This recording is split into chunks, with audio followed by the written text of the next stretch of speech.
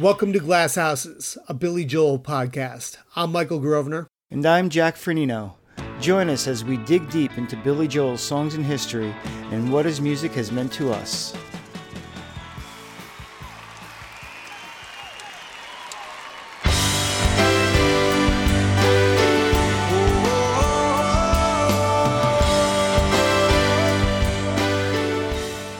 Usually, a late career live album is a victory lap, an excuse to tour, or at worst, an excuse to make some extra cash.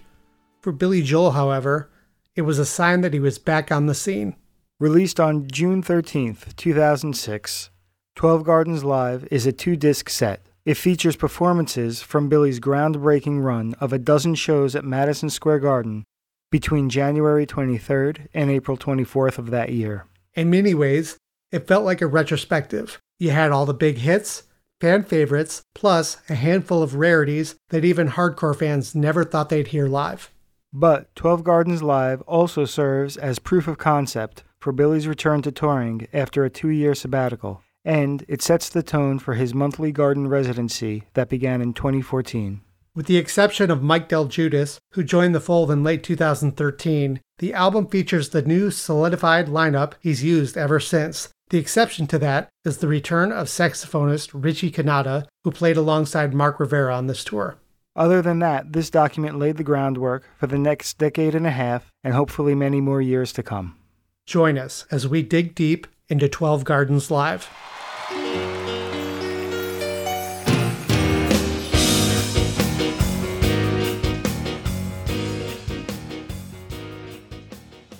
So for this episode, we're going all the way back to 2006. In some ways, it feels like forever ago, but at the same time, in the scope of Billy's career, this was 13 years after his last pop album. And we've got 12 Gardens Live, which celebrated a dozen-show run at Madison Square Garden in the spring of 2006. Kind of maybe forecasting the residency that was to come years later, huh? And for an album that should feel like a retrospective, it's really a statement of intent for what came next, because this is arguably the blueprint for the garden residency that would come in a couple years. This is pretty much the same band with very few exceptions. It's what a lot of the songs now sound like. And as we had discussed in a previous episode, 2003 seemed to be his last big year. Certainly the last, as we realized, with Lib on drums. It was when he was seeming to feel really burnt out by touring, clearly was not going to put out another album. It's hard to believe now, but for a minute there, we could have been looking at the last Billy Joel tour almost 18 years ago. But he rallied after that, and he got a couple new players, went back out on the road, and that's where we get 12 Gardens Live. Yeah, I remember after the first hiatus, after the 2003 tour, I was really bracing myself for Billy to be done. I feel like this tour kind of came as a surprise. I was touring at the time when this whole tour got announced, and I was so surprised to see Billy Joel coming up again. And the guy I was touring with, I remember, I'm saying, I don't care where we are, we've got to figure out a way to see a show on this tour, because it's been a while, and I don't know if this is going to happen again. Yeah. And we made it happen in Tampa, I'm glad about, which was a little bit before this garden run. What was really exciting about it, though, especially with these garden shows, is that he was really starting to sprinkle in some deep cuts. And I think some of that might have had to do with the fact that he was kind of missing playing again. And it was something to kind of get him excited about playing these shows. But before we get into the album, we're glad to bring back an installment we started at the beginning of this year. We got some more fan mail, finally. Nothing like us browbeating you for 2 or 3 episodes. And Well, it clearly worked. So this one comes from John Greco, and it's in response to our episode about the Bridge Tour. So John writes, "Hello, Michael and Jack.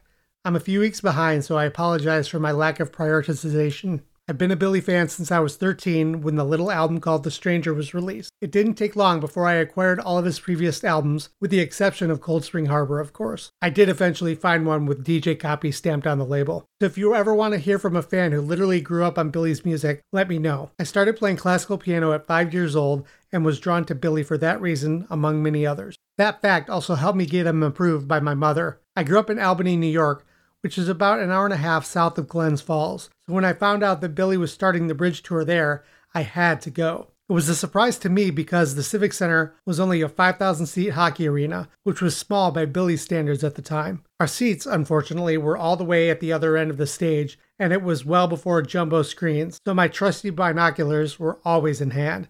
The first impression as we walked in, only 5 minutes before start time, due to an ex-girlfriend making us late, was the blasting of Gershwin's Rhapsody in Blue, probably to also add to the blue color tone of the album and stage. The look of that stage didn't really change throughout the whole tour, but it was very different from anything seen up until that time. A very uncluttered and clean look. Musically, it was incredible as expected. Unfortunately, I do not remember that solo in Zanzibar, but I do think it was played on keyboard by Dave LeBolt. Speaking of LeBolt, I'm very jealous of that guy. He got my dream job, Billy Joel's keyboard player. I first saw him on the Nylon Curtain tour, but this was different. He was right up front with a single keyboard that spun all the way around, but it was his dancing that ruined the show for me. He wouldn't stay still for a second. Very distracting. It's a good thing he could play. Having backup singers on stage was different too. I missed the Innocent Man tour, so this was a first for me. Sounded great, but I didn't like the fact that Billy wasn't singing high parts anymore, especially on An Innocent Man. That was my second Billy show at the time, and I've lost count how many times I've seen him total. I actually got to ask him a question at one of his master classes as well, but that's a story for another time. Thanks for your great podcast. It certainly keeps my love for Billy and his music alive. I also play bass guitar and consider Doug Stegmeyer one of my teachers, so I really love the show devoted to him. Well, I gotta go listen to another episode. Thanks again, John Greco. All right, John, thanks a lot. I love this email because it touches on so many different eras and so many different things about Billy's career and things we've mentioned too. So it's really cool. See, this is what I love about getting these emails, especially from older fans, or let's just say fans who have been fans for a very long time. You know, it's that idea that he couldn't find Cold Spring Harbor until he found a DJ-only copy. By the 80s, you could at least get the reissue. And when you and I were coming up, when we were finally like, okay, I'm going to dig all the way back to Cold Spring Harbor, like, you could find that cassette pretty easily. Yeah. So it's funny to hear back when, like, oh yeah, The Stranger came out, and I'm going back, finding the old albums, and I had to really hunt around for this one. It's also cool that he got to see the show in a 5,000-seat arena before he hit the larger venues. We didn't catch that about Rhapsody in Blue, I don't think. That wasn't part of our episode. No, we didn't mention that at all, and it didn't occur to me. I remember seeing from different footage that was the song before they went out, but that's a great notice right there, and that wouldn't surprise me if that was very intentional to tie it all together. And I don't think everybody would have caught that. You know, when I was younger, I wouldn't have caught that either. And I guess we got a little closer to the Zanzibar solo question. We can't confirm it, but it looks like it was played on keyboard on this tour. Interesting comment about Dave LeBolt being very visual and dancing around. I don't know, for my money, I've watched that Russian show so many times. I loved his energy there. Yeah. So I thought it was fun. And maybe it's just because of how the show was edited. He didn't at all feel distracting to me, but that's an interesting take for somebody who actually saw the whole thing live. Yeah, you know, I mean, if Dave LeBold's doing his thing on the side, like constantly, you're like, all right, dude. You know. How about binoculars? I feel like we don't bring binoculars to shows anymore. No, you really don't, which is, you know, he mentions the whole Jumbotron thing and or the big screens on the sides of stages. I mean, that's so prevalent now in these big shows that you find yourself just watching those screens if you really can't see, which is kind of funny. But yeah, man, great email, John. It was really great to hear all your points. And you touched on so many things that we've thought about and a few things that we certainly haven't. So keep it coming. Feel free to reach out anytime. This is fantastic. Yeah, thanks a lot. It was a great read. All right. Let's get into 12 Gardens Live. Depending on which version you have, you could have up to 32 songs on yours. I'm going to read them off real quick, and then I'm going to talk about my little fun with spreadsheets I had this week. Track listing here goes Angry Young Man, My Life, Everybody Loves You Now, Ballad of Billy the Kid, The Entertainer, Vienna, New York State of Mind, The Night is Still Young, Zanzibar, Miami 2017, Great Wall of China, Allentown, She's Right on Time, Don't Ask Me Why, Laura, A Room of Our Own,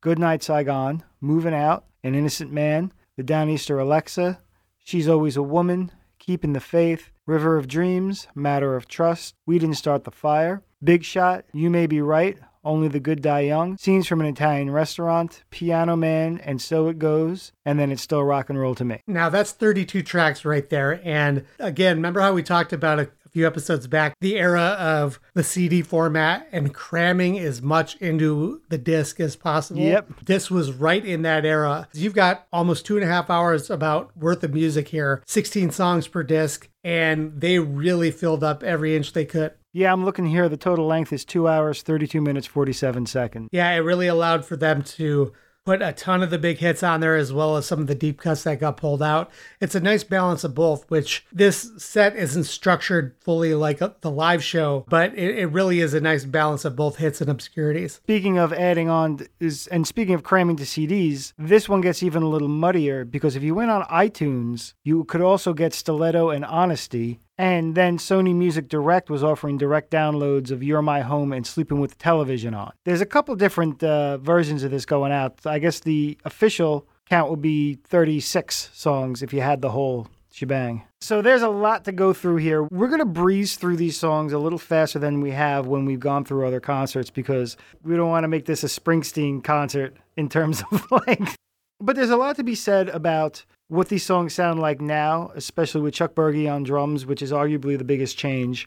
And what I was interested in finding out was how many of these songs made it to a live album for the first time here, and which ones have multiple versions. And so I put the quick spreadsheet together, and we put together 5 live albums. So in order, they go Songs in the Attic, Concert, which is the Red album from Russia. Now, I included Bridge to Russia as a second one because it has additional tracks on it. But then we have the Millennium Concert, and then we have 12 Gardens and Last Play at Shea. So I wanted to see where the overlap was. And, sure enough, the obscurities, the fan favorites, there were definitely a bunch of those that made it here for the first time. So those would be A Room of Our Own, And So It Goes, Laura, She's Right on Time, The Great Wall of China, The Night Is Still Young. Those were the rarities that made it on for the first time. And then also, this is the first time we got the Downeaster Alexa and The Entertainer. Yeah, because the Stranger reissue, anyway, with Carnegie Hall came out after this, right? Yeah, that was only 2-3 years ago. Right. So I'm also not counting that. I'm not counting the videos live from Long Island and so forth. So we're just going with standalone live albums. What's funny about this is we've said a million times, and we'll say it again,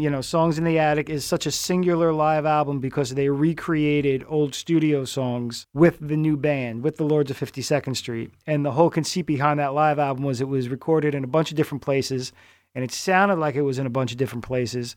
And the whole idea was to get his great band on these old tracks that had studio musicians on them for the most part. Obviously the stuff with Turnstiles they were on. You have a lot of bands that will put out live albums almost arbitrarily, almost just because they can, and there's nothing really special about the date. Now with Billy, he's not really one to make any radical changes in the songs for the most part. You'll hear some arrangement changes, things like that, but he's certainly not the Dead. So what you often get with him, and this is certainly in line with that, is he tends to only document important things, like the Russia tour was such a monumental historic thing. The Millennium Concert.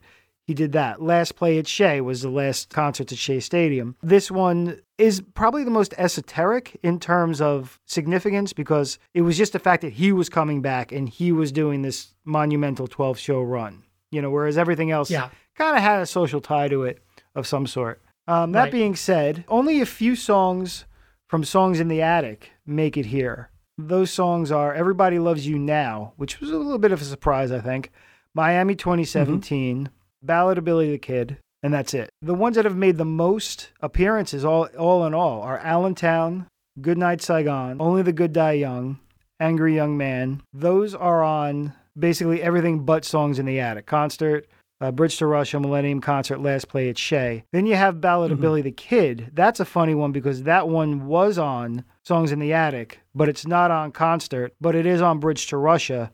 And then it's also on Millennium Concert and Last Play at Shea. The ones that are on only this and the Millennium Concert are Don't Ask Me Why, Moving Out. And the only ones that are on this one and Last Play at Shea are Keeping the Faith and Zanzibar. That tells you which ones were just concert staples and which ones he used in the past to make an impression. Everything on Songs in the Attic was very much intent. Everything else was more of a document of the shows, even though, all of these almost are heavily edited or resequenced. We've gone through how Last Play at Shea is resequenced. Bridge to Russia and Concert were excerpts, and they kind of rearrange them as needed.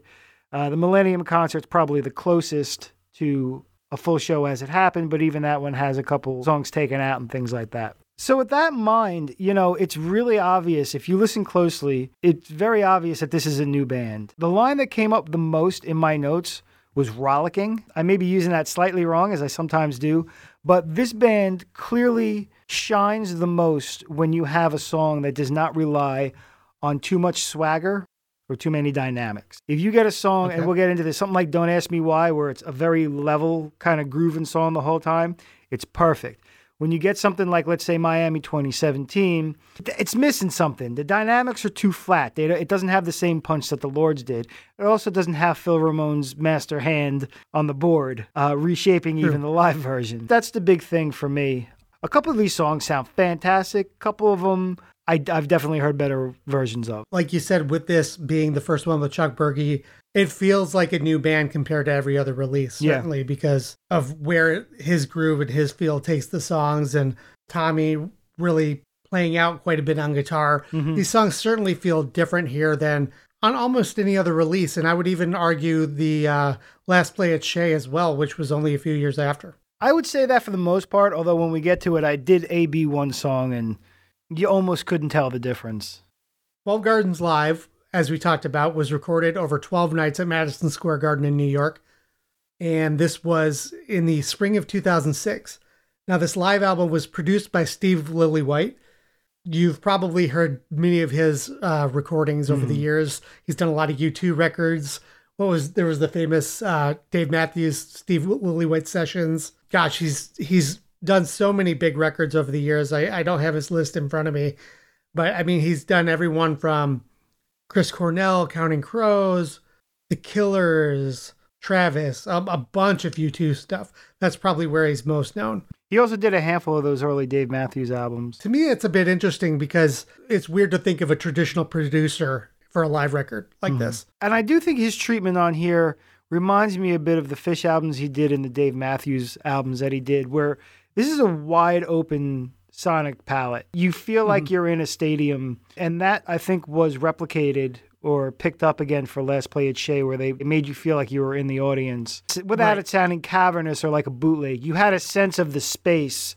The band's crystal clear. Whereas some of the earlier live albums sound much closer, and you feel a little less of the room on the earlier stuff. So in the band, you had Chuck Berge on drums, which was his first tour with Billy, and therefore his first recorded appearance with Billy. You had Tommy Burns on guitar and vocals, Richie Kanata returning to the band on saxophone, Carl Fisher on trombone and trumpet, Mark Rivera on flute, guitar, keyboards, saxophone, and vocals, David Rosenthal on keyboards, organ, piano, and vocals, Crystal Taliaferro on guitar, percussion, saxophone, and vocals. And then you also had Andy Ciccone on bass and vocals. All right, so with that in mind... So let's go into disc 1. You want to start there?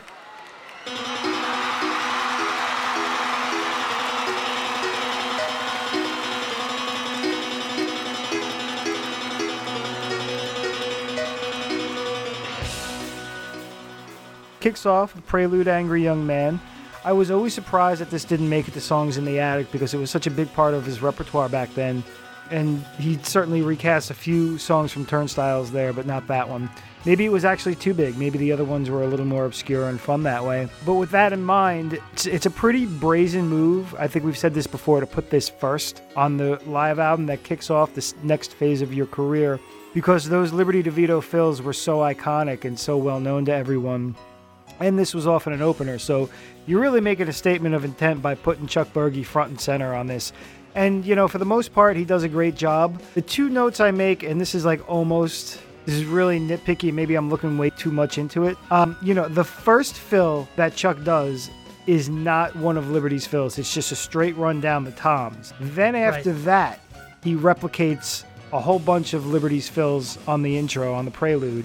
And then you get a couple of his patented heavy metal, John Bonham-ish fast double bass drum rolls. Chuck did a great job with it for sure. I did miss that Liberty DeVito touch. I'm not going to lie, for sure. That song was Liberty's drum fills and everything like that on there. It's funny, I remember talking to Liberty years ago, and he said, if we didn't have Angry Young Man in the set, I wouldn't need 3 rock toms. Yeah, and what makes it always sound different is the tuning. Now, back in the day, Liberty had drums that did not have bottom heads, so it gives all those toms a very different feel. They're more like concert toms. They're a little more melodic, a little more dialed in than when you have heads on both sides. Chuck Berge, like most drummers, especially just about everyone now, plays drums with heads on the tops and the bottoms of the drum. And he also plays larger drums. Like he plays big drums that give him a deeper sound. Yeah, certainly. At Liberty's smaller toms, I think he had a 10 to 12, and they were much smaller than I think what Chuck was using. So that's going to give you a much higher, much tighter sound than the boominess of the toms that Chuck uses. Right. So in true show fashion, we go from Angry Young Man into My Life. Now, this is another one that this band does really well on because this song does bode well for a flat dynamic for the most part. You know, the big change is that there's a timing breakdown where they go to double time, and that sort of takes the place of a lot of louder, soft parts coming in. Yeah, but you're right. Dynamically, this song is in the middle of the road, and this band does well with it. This also highlights why it's great that this band can do this, because when you hear the way Billy can then play with the rhythm of the vocals, you realize he's just able to bounce off this train that's not stopping. You know, it's very smooth. There's none of the angularness of the Lords, which is great. You know, it was a great effect. Just they had a little more swagger to them, a little more funk. But this is smoothed out just enough that Billy has some room to play with the vocal rhythm. During the intro, I love guitar work, the riffing that Tommy Burns is doing. Just a nice little touch before getting into the verses. So now we get into a pair that's perhaps challenging for a diehard Lords of 52nd Street fan. We have Everybody Loves You Now and The Ballad of Billy the Kid. Neither of these were big hits, although Billy the Kid's a little more well-known. But more notably, both of these songs in a row were on Songs in the Attic, which crystallized the Lords' versions of them. With Everybody Loves You Now, I remember being happy to see it back in a set, so that part was certainly exciting. What I loved about the Lords version of it is the twin acoustic guitars of David and Russell really drove that song. With Billy's piano almost accompanying the rhythm of the guitar, here it's kind of flipped around. The guitars are really buried with Billy's piano up front. And after that, we've got the fourth song, which is The Ballad of Billy the Kid, which is another one that was cemented in Songs in the Attic, as you mentioned. I think it was a fun song. I think it had good energy overall. Didn't drive quite as hard as the Attic version, but certainly had more pep than the Piano Man version. Yeah, this is one that's not served well by the production, or as we've been saying, the fact that this band's highlight is getting in a groove and staying there. It's based on classical music, and you want those dynamics, you want those ups and downs and things like that. So it's still a nice rendition, but yeah, nothing's going to beat the Songs in the Attic version of this one for sure. And so from there you go a little further into sort of muddy water, so to speak, with The Entertainer. Now this is one that you could have almost seen on Songs in the Attic, but it wasn't on there. And on this one, of course, you know, like everything else, smoothed out, sort of dynamically flat treatment. And I feel like when I say dynamically flat, it's a bad thing, but it's not necessarily, because as we're seeing, it works great on a few songs. Now, The Entertainer, the tricky thing about it, as we've said in previous episodes, is that it's such a studio song. There's so many overdubs, and there's like all these weird synths, and then they bring in a banjo, and this and that it never sounded quite like that live. It came out a little better here than it does on the Carnegie Hall one. The Carnegie Hall one always sounded a little weird to me. I don't think it was one that translated well to a smaller band. And so I think with this band that just grooves through it, even though you do lose a little of the dynamic lift that you would think you needed on a song like this because it's so repetitive, it's just verse after verse after verse, I think they do a good job with it. I think that this harkens, I'm going to go a completely different route, to something almost like James Brown or Parliament Funkadelic, where you have these long songs that, if you want to be cynical, you could say are dynamically flat and don't go anywhere. But the glass half full version of that, and as on The Entertainer, is you're just in a groove. You're in that moment, and I think that works for this song. No live version of The Entertainer is ever going to come close to the studio version because of all the overdubs, but this one does pretty well. Yeah, agreed. And this was another example vocally, lowering the key, and Billy's now at this point different vocal approach certainly changed the feel and the vibe of the song. Everybody Loves You Now is another one like that, where Billy had that nice high tenor voice. It gave it a different character than it does now. Not that it necessarily takes away from it, but it puts you in a different space with the lower vocal and the lower key. After The Entertainer, we're going into Vienna from The Stranger, and I really like this performance. Yeah, it's just a nice kind of middle of the road song. I think the band does really well with it. Billy's vocal sounded great to me. How about New York State of Mind? This is one, to be honest with you, I tend to gloss over a lot. I know a lot of people love it. It's just not one of my favorites. I'm in the same boat. It's just never really connected me on a big level. I'd honestly say my favorite version of it is that soundcheck version from the Russian tour. That was the bonus track, because it was just loose and it really felt like they were just like getting up ready for the last show. Yeah. And homesick. And which is kind of what New York State of Mind is about. Right. You know? This version is okay. I think to me the highlight is Richie Kanata, because he brings a lot to that song that I've missed over the years. And he sounded great. But yeah, it's a song that just overall, if I need to dip out and get a t-shirt or go get a drink, that might be the song I do it, because I know it's going to go a little ways. It is nice having Richie reclaim his solo, so to speak, after we got an alternate take of the solo on the Greatest Hits Volume 1 and 2. You know, with this tour, it being Richie and Mark, how was it decided who was going to do what now that some of these sax parts are being split up again? I kind of picture them like duking it out in the parking lot, but... Right. Or was it more like, okay, the songs that Richie originally recorded leading up to his departure in 81, did he kind of take the lead on the sax stuff there, and Mark kind of took the lead on, you know, Innocent Man Through River of Dreams stuff? I wonder if it was just kind of split up based on their tenure in the band. If you listen closely, I think you could start to tell the difference. And there was at least one song, I don't know if I made a note of it, but you could tell it's Richie because he's playing that raspy Clarence Clemensy style. Which brings us to now, here we go with the deep cuts. Now we got The Night Is Still Young. Let me tell you something. Stripped of its 80s production, this song is a little timeless. This song holds up more than you might think it would based on the original.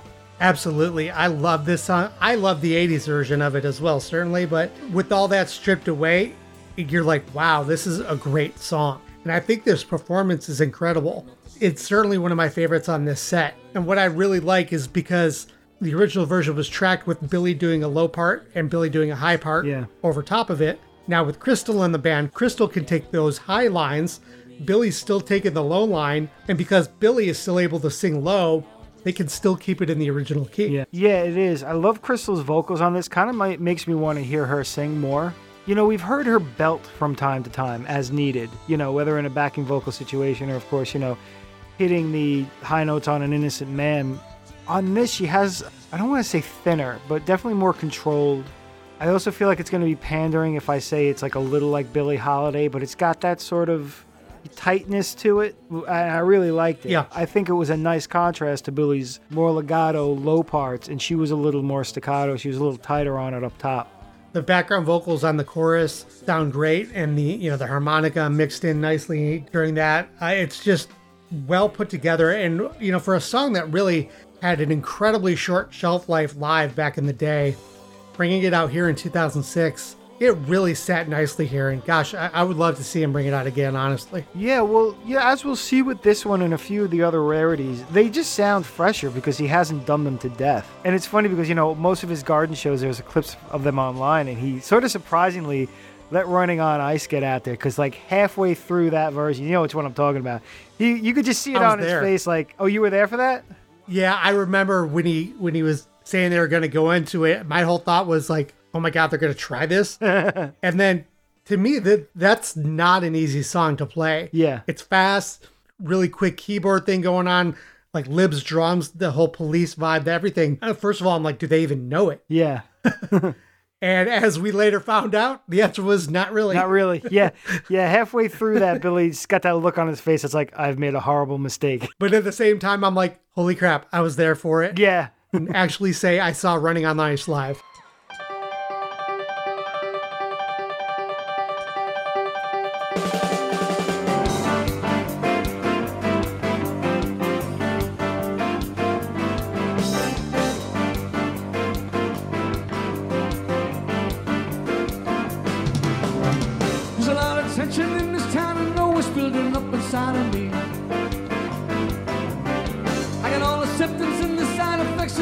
Life anxiety. I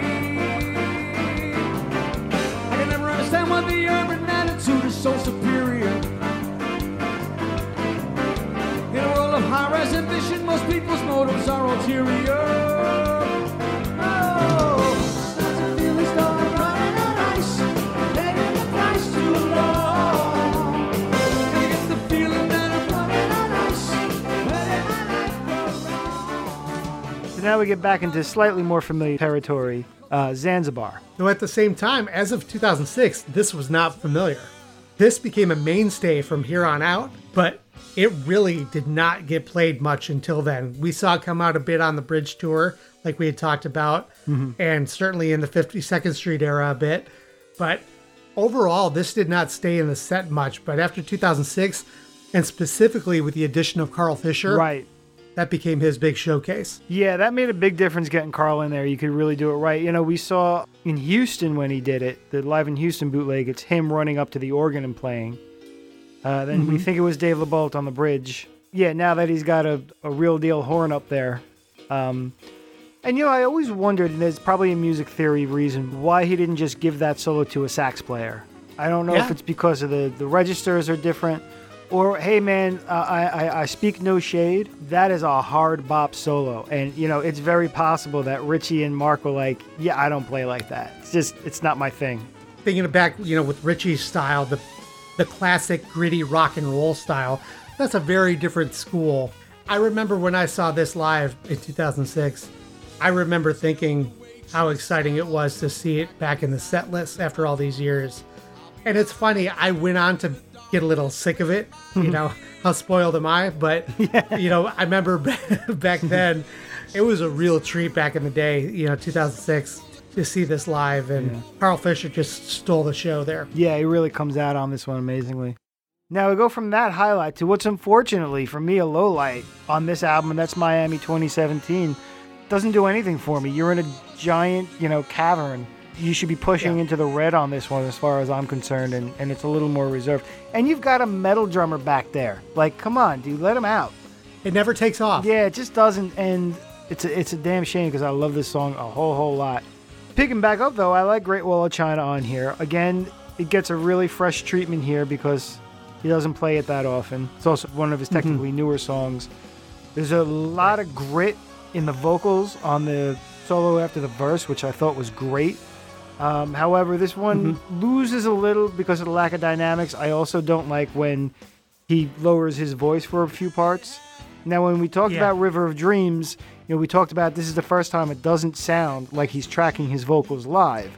In a studio version, it makes sense. You're not dealing with trying to breathe in real time and change the registers of your voice. In concert, he is, and I don't think it came off. I would have much preferred to hear some backup vocals or a different take on it. At points, it almost sounded like those backing vocals were a keyboard patch. That said, there are some great backing vocals on this album, and that was something that we didn't get on Songs in the Attic, and not really on the Russia album either.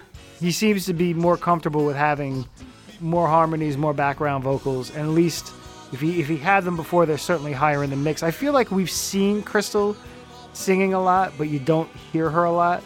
I think earlier, too, when you had Doug and Russell singing background vocals back then, they both blended with Billy so well, and Doug really could sound like Billy. It almost didn't stand out outside of, you know, Billy's vocal. It just blended in it so well, so the vocals don't really pop in a lot of spots back then. But with Billy's band now, the vocalists are all great, but they all have very unique characteristics in their voice, and, you know, they come to the forefront more. Yeah, I like it though. I like appreciating and noticing when the background vocals are coming in. What I like about this too is that this was one of the songs on here that Liberty and any of the other Lords ever played. My mind isn't prejudiced with, oh, this is how the Lords used to do it. This is how Liberty used to play it. So now we get to Allentown. This is the one where I A-B'd it with Last Play at Shea, and, you know, it's almost identical. The only thing as the Last Play at Shea is that the mechanical, the pile driving sound effects are a little further up in the mix at times. And weirdly, like, they just come in and come out, which I thought was odd. But this one is served well by this band. They have the low end for it. They have the heaviness. And where they don't have that old school swagger or a funk to them, the smoothness really works for a song like this. Really greases the wheels if we're keeping with the industrial theme. Right. I like the pile driver sound effect, but I think I agree with you that it's too high in the mix in these recent versions. I think it needs to sit just a little further back so it just doesn't jump out at you for sure. You think Brian Ruggles listened to it like, oh, really? Oh, I needed to put a little further back. Hey, sorry, I've been doing this Right. for 40 years. Right. Yeah. Now, funny enough, I'd love to be schooled on this. To me, this sounds like he goes down. He shifts this down a couple keys or a couple steps. But I don't think he actually does. I think he just sings it deeper. Because I, again, tried to A-B this, and I have a horrible ear. But it sounded like it was in the original key. It's just that he sang with a higher, thinner voice. Yeah, this may be one that he's kept in the original key. Yeah. If not, maybe a half step down, but I think it's closer than others, if not still in the original. I researched it at one point years ago, and I wish I kept those notes, but you might be right there. Well, whoever's listening and has perfect pitch, give the studio version, The Last Play at Shea, and 12 Gardens Live a listen, and, remind me why I can't sing harmonies that well. So now we get another rarity, She's Right on Time, which is one of my favorites, really is. Nothing really revelatory in this version. Decent, but it's great to hear it. I mean, I think I would have peed my pants if I heard him do it. I remember prior to this, it was the end of 2005, Billy and the band did a thing, it was, I think, on the Today Show, where they were like rehearsing for the tour, and they played a couple songs. This was one of them. Yeah. So I kind of had a feeling that this was going to make an appearance later. Certainly did. I think Billy's vocal sounded great in the bridge, especially on this one. Right. I think the band was solid. What the tricky part is, and Chuck didn't do it, the way the drums come in on the studio version, it's so unique and off the beat. I mean, it's in time, but it's not where your mind thinks it should go. Mm-hmm. Yeah, he either slows down or he adds like a 16th or something there. Because it's a real weird count. 1, 2, 2, 2, 1, 2, 3, 4, 1. You feel that? They throw in an extra eighth note or Is something. it an eighth? Yeah, I think it's about an eighth. 4. All right, let's count it with the eighth note now. Here we go. I'm also counting 2 measures of 2 at the beginning, even though it's technically 4, but it feels like it. 1, Right. 2, 2, 2, 1 and 2 and 3 and 4 and 5. It's a 16th. Damn. I mean, that was probably just a complete feel thing on the album. I doubt they were like, hey, man, we're going to do this song. There's going to be one measure of 17/16. You know, like, I don't think that was the case. 100%. Yeah, they were not Yes or Dream Theater. Right. But that being said, totally logical for them to drop that funkiness out of the live version, because that's just a recipe for a train wreck for a live setting. Yeah. So from there, we go into familiar territory with Don't Ask Me Why. This one shines on this album. This song was made for this band and made for the wide open production here. And it's such a silly song that it's always more fun live, because you hear him just, taking little flights of fancy where, the studio version's good, but it almost seems like he figured it out. It was a joke after he tracked it. He sounds like kind of like real earnest about it. And like Phil later was like, this song's kind of dumb, right? Like, it's silly. I shouldn't say that. That's how rumors get started, but, Right. I do like it in the higher register, but, I mean, I totally get why he doesn't sing it that high anymore. But the sample hand claps sound terrible. Oh, yeah, that's right. I'm sorry. I did have this in my thing. Yeah, that was god-awful. Those are so bad. Yeah, I don't know what they were thinking with that. I'd rather you just leave it off altogether. Or just have Mark, Crystal, and Carl up at the mic clapping. You got 9 people in this band. That's my only beef. Now, it occurs to me with these next two that he really brings the nylon curtain to the forefront on this album. We just talked about one, now we're going to talk about 2 more. So these are 3 deep cuts from the nylon curtain that he does on this album. The first one was, of course, She's Right on Time. Then now we get Laura and A Room of Her Own. And we know that Billy loved doing the nylon curtain. It was supposed to be his big, sort of artistic statement, the one that kind of shut the critics up. And it wasn't his biggest hit, but it's still pretty well revered. But I think it is because it spins off 3 hits on the first side. Second side is pretty obscure. And so he reclaims a bit of it here with Laura and A Room of Her Own. For my money, Laura falls in the same spot as She's Right on Time. Doesn't do too much for me. I think A Room of Her Own takes flight for sure. I think he has a lot of fun with that one. Yeah, and again, it's a tough album to reclaim live because it was such a meticulous studio project. Lots of overdubs, a lot of careful, mixing, things like that. That, it's tough to do any of these live, really. But yeah, Yeah, Room of great. Her Own, very, as I put in my notes all over the place, rollicking. The band locks into that Yep. groove. They keep it right there. And once again, he's able to really bounce off the band and mess with the rhythm of the song a little, of the vocals, to great effect. I don't know, Jack, did you notice or not? I didn't pay attention close enough to the end, but does Chuck play Liberty's Screw Up, or does he still play it straight? You know what I'm talking about, where Liberty accidentally turned around the beat at the end? Mm-hmm. I wonder if Chuck played the screw up that Liberty did, or if he kept it straight, because I always found that funny. Yeah, that's a Ginger Baker move. That's like Crossroads. He comes on Yeah. R&B. That's all right. Let's see. That was a Liberty oops, and Phil Ramone go, keep playing. Yeah. Nah, he plays it. He plays it straight. Almost disappointing. I was just curious. Yeah. You really wonder if there's a discussion about something like that, because Billy's pretty laissez-faire with rehearsing. I guess it's expected that Tommy or maybe David Rosenthal is running rehearsals in his absence. You wonder if there was ever a discussion about that, like, hey man, there's this weird thing that happens on the record. Should we do it or not? These songs have morphed so much, especially in the last 20 years, that feel like they're not holding their feet to the fire on these album versions. Yeah. For my money, I bet you that wasn't even a discussion. It was just, he learned the song pretty much, and we'll just see how it goes. Yeah, that's true. It's not like it's a big hit where people are going to be like, oh, dude, you don't do that thing on the one.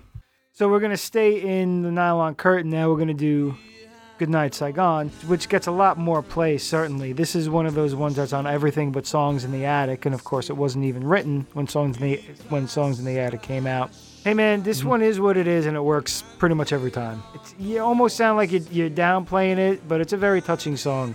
We'll say from a sequencing standpoint, this is the song that opens disc 2, and thinking still in that type of sequencing, like how you're going to start and end a disc, to me it seems like an odd choice to start the second disc. I'm inclined to agree, but I will yes and you and say that it's one of his best known songs in a not in a hit way, in a sentimental, everyone knows it kind of way. I do think in that sense feels like it was a very conscious thing to do, to give this song a spotlight. So now we're into hit territory, more upbeat territory, a little more rockin' territory with Moving Out. Let's go bad to the good. I don't like the synths in place of Russell's plunking on guitar. I think Chuck does a fantastic job on this one. I think he really shines. It's a very simple beat, and he walks down the street very nicely with it. I love the ending. The ending always pays off pretty well on this song. Having Crystal, Richie, and Mark playing the sax at the end, it's just huge. Yeah. There.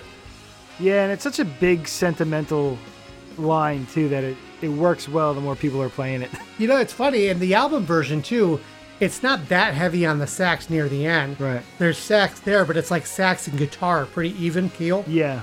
But, in these later versions, the sax really kind of takes the center stage. And, I always picture the moment where they all step into the lower apron of the stage in front. And that's kind of like their little moment at the end. Then the song ends and they duck back. I did notice, especially near the ending point, you could hear a lot more of the audience noise. The crowd volume was certainly up. Yeah, I was curious about that. Speaking, I have this noted for another song, but we know now that the tour documents of them, they had the option to use clean audience noise, which would be like any production house, as Bradshaw Lee told us, will have just a reel of audience, and you could put that on so there's nothing weird going on. But for those two albums specifically, they insisted on using actual captured audience.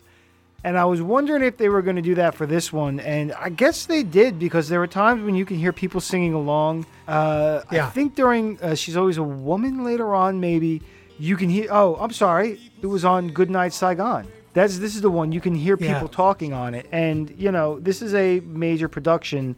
If they didn't want that on there, that wouldn't be there. And it's there. No, you can certainly bring down the audience mics and certainly eliminate some of that and just stick with a lot of the instruments and the vocal mic. And so that was certainly a choice to leave that there. So next on the set here, we've got An Innocent Man. And I tell you what, it's so nice to see Billy hitting the high notes again.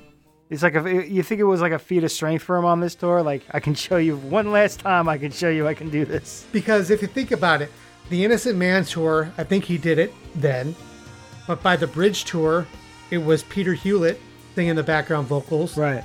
And then Stormfront and on, it was Crystal, mostly. Now, granted, I know they lower key, yada, yada, yada. But even in the lower key, this is a tough reach. And he hits it. That brings us to the Downeaster Alexa. Like I said, I'm not considering this a deep cut, but it's certainly one that is not one of his biggest hits and doesn't get any other play on the live albums.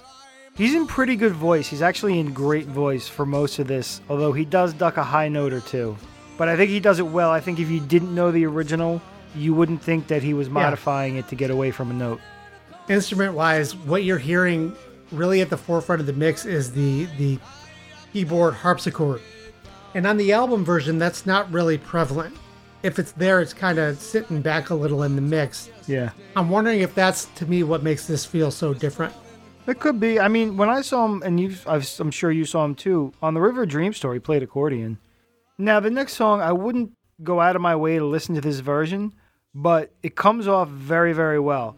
This is She's Always a Woman, and I'm going to say this is as intimate as you could possibly get in Madison Square Garden. I think Last Play at Shea, when it happened there, he benefits from the historic moment that he's in. He also benefits from it being open air.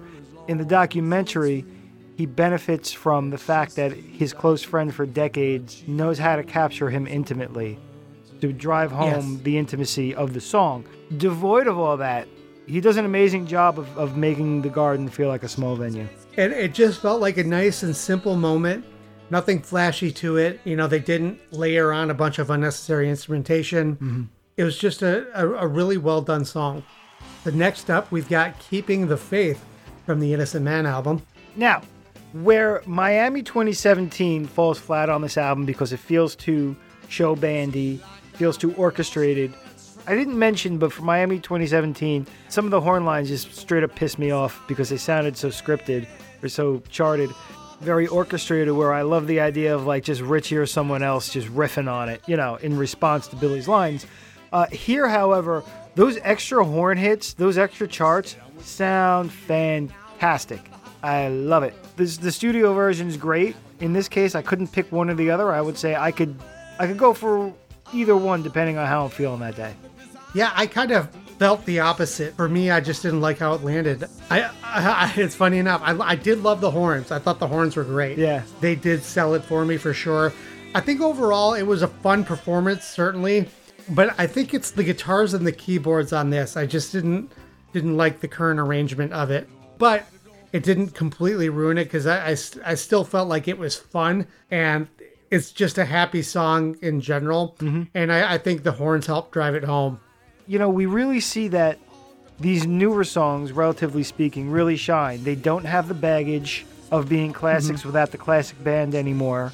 Like Great Wall of China, we haven't gotten a whole lot of documentation on this one. I mean, it was on the Millennium Show, but still.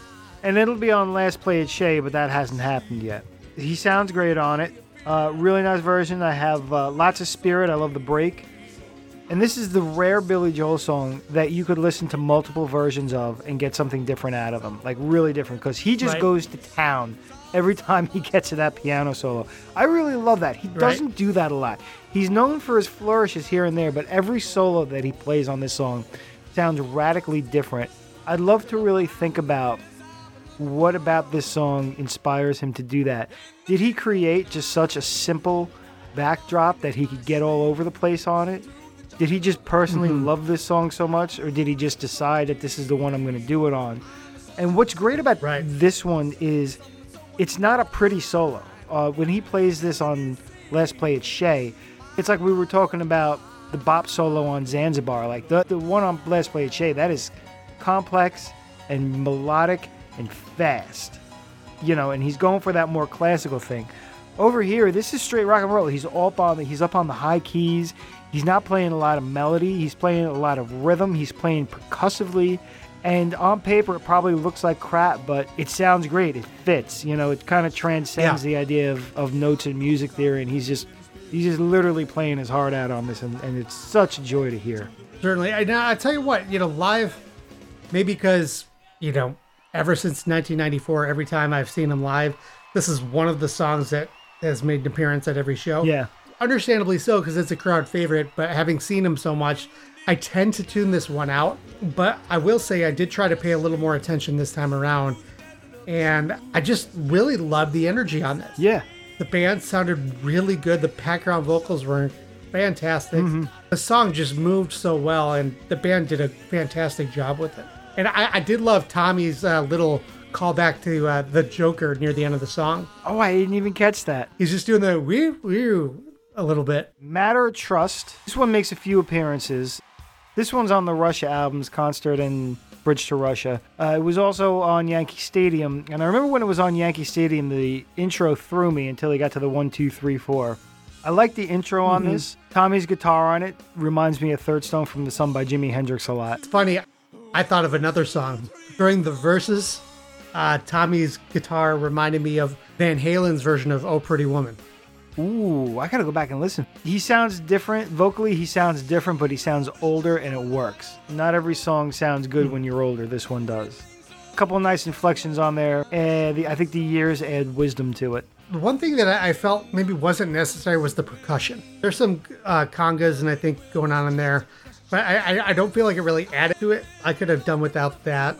I definitely like Tommy's work overall, but I really did miss the David Brown solo. And honestly, even the Kevin Duke solo from 1987 that he only had a couple of weeks to get together. Yeah. I think David got the spirit of the David Brown thing pretty well back then.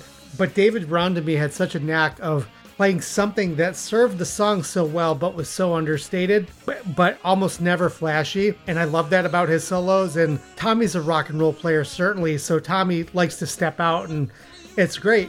But I really loved the guitar solo that David had on this, and I did miss that a bit. See, the congas didn't stick out to me, and I guess that's in a good way. I don't know. I disagree with you. Respectfully, sir.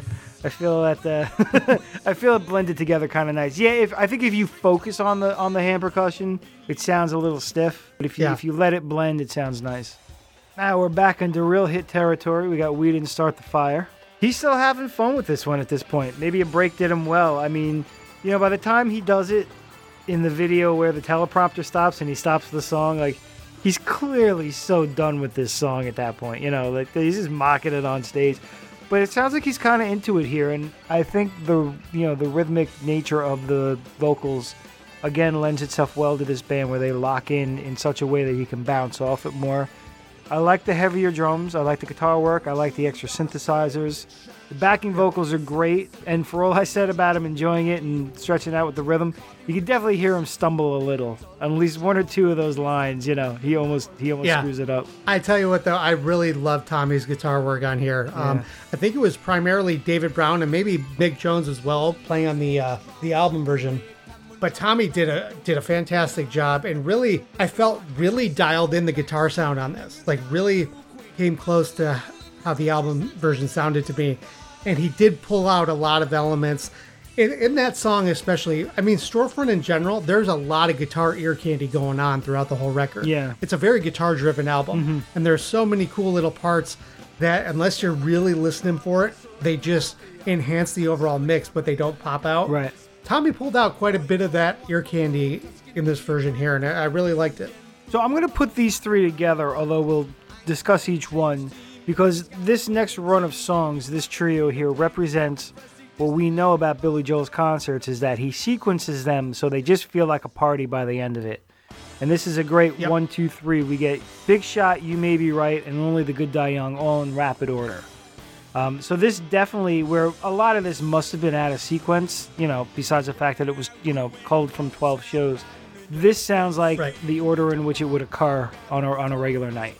Now, of the early rockers that they play, I think this one works the best. The band here comes closest to the old school swagger than they'll get on anything else. Yeah. I think this song is so angular and halting in its rhythm that you're forced to adopt that. You cannot smooth this out, at all. You lose the song without it. Yeah. I felt my head bopping the whole tune. Yeah. And that's what that song does. Now, what's funny about You May Be Right is that they play a couple extra riffs at the beginning. Usually you're used to things going by in groups of 4 in a song. But in You May Be Right, he definitely cuts a few measures here and there. Like, there's times things only happen 2 times when you're expecting them 4. Going into the solo significantly is one. But also at the beginning, the riff doesn't go by as many times on the record as you think it's going to. but they add Right. those 2 extra riffs in for this version at the beginning. Groove Yeah. on this, served well by the band and the arrangement. The vocals again Yep. sound older, but it still works, and we're definitely into party time now. Yeah, big party vibe, and I'm not mad about it. It's loose and it's fun. Yeah.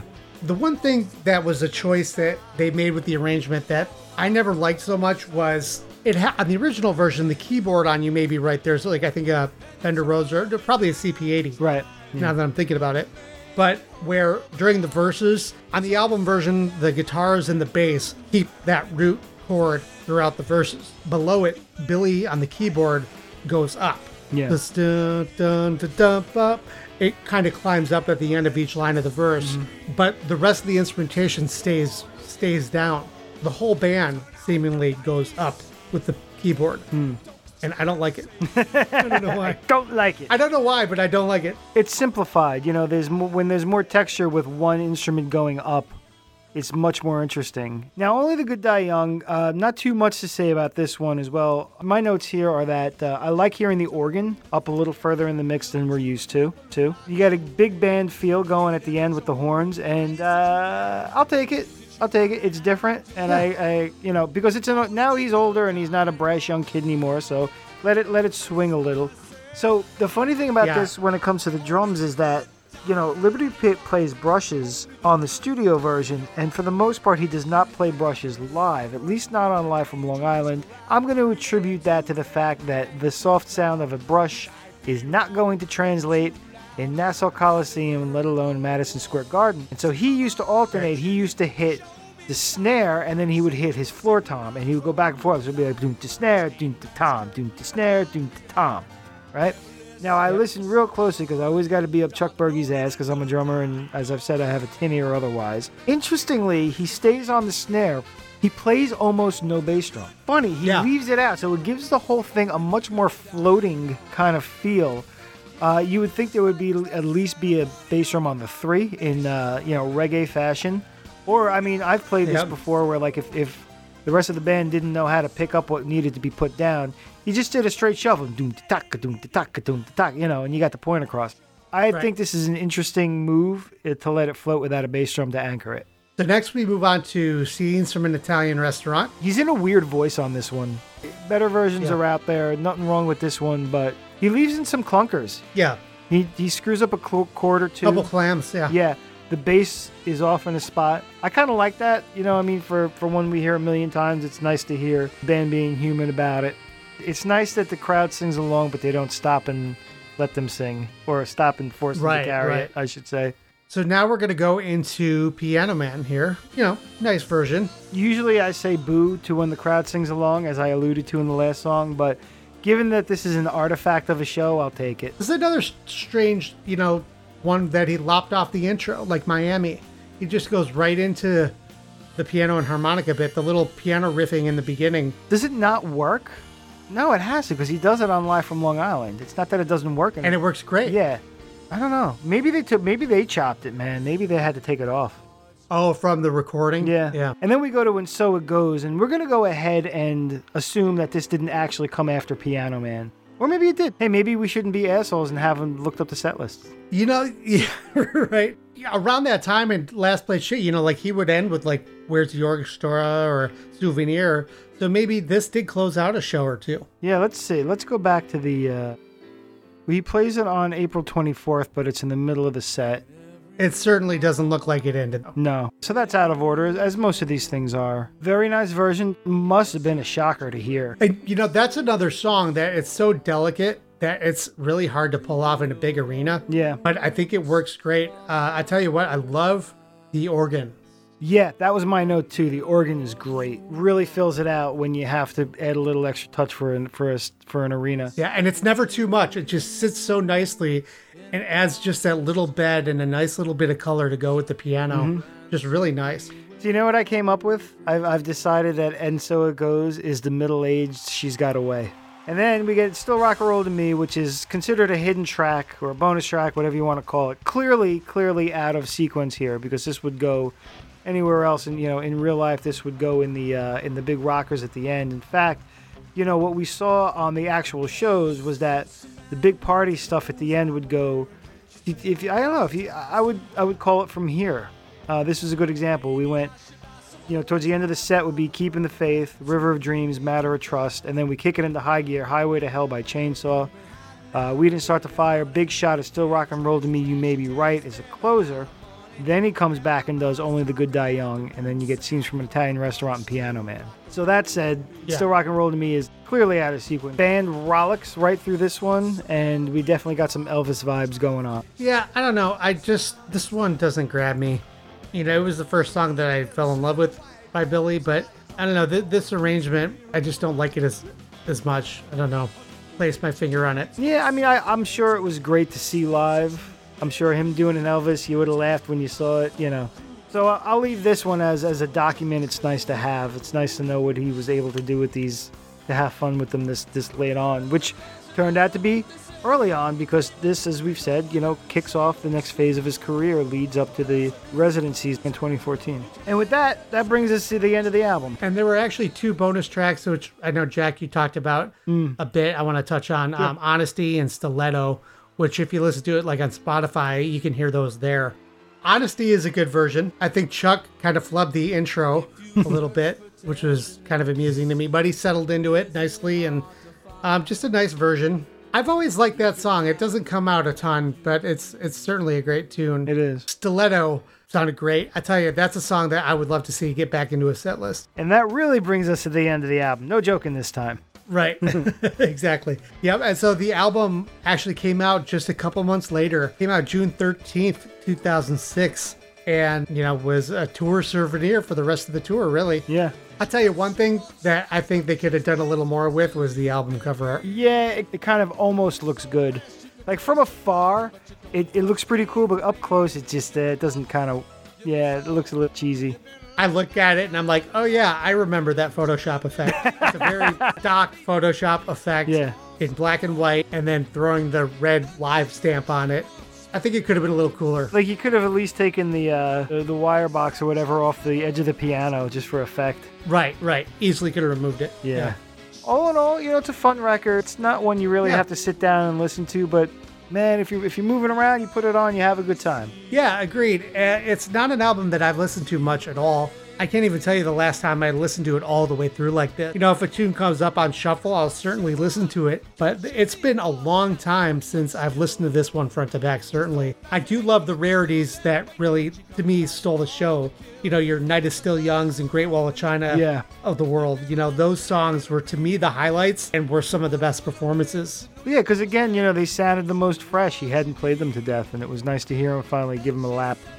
I mean, do you even wonder, what's it like for him when you have these songs, you've barely played them out live, they've always lived in the studio, and you're hearing them and feeling them for the first time with that audience energy coming back at you? I bet you, it gives him a different dynamic on the song, a different dimension. It's so hard to determine what an audience is going to gravitate towards, too. Some of these songs have just as much, if not more merit than some of the big hits. Mm-hmm. Yet, you play a song like She's Right on Time, or you play a song like The Great Wall of China, a lot of the audience just kind of sits there, doesn't know what to do. Right. Billy loves playing these rare songs. Mm-hmm. I mean, he loves them. I think they have the most fun with those songs, which seems to be clear on this recording. Yeah. They know what the paying audience is largely there to see. So structuring the set list is a delicate...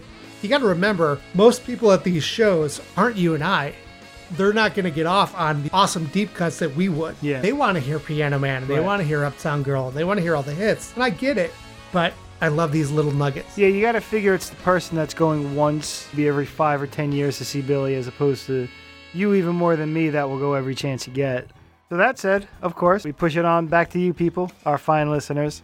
I'd love to know what people think of this album as a statement of intent for that he would do next. Curious to see who was there, if anybody was at this legendary run of shows. Yeah, did you feel that this was a big comeback for Billy after the sabbatical and the time with moving out, running on Broadway? Did you feel a renewed excitement in Billy, and did you feel like that this was going to continue again on for many years? What was the feeling at around these shows? So let us know. glasshousespodcast@gmail.com, or find us on the socials under Glass Houses, a Billy Joel podcast. We love reading emails and messages on the air. We'll always ask you first. Make sure it's cool that we read what you got. You can edit it, you can change something, and you can just tell us no.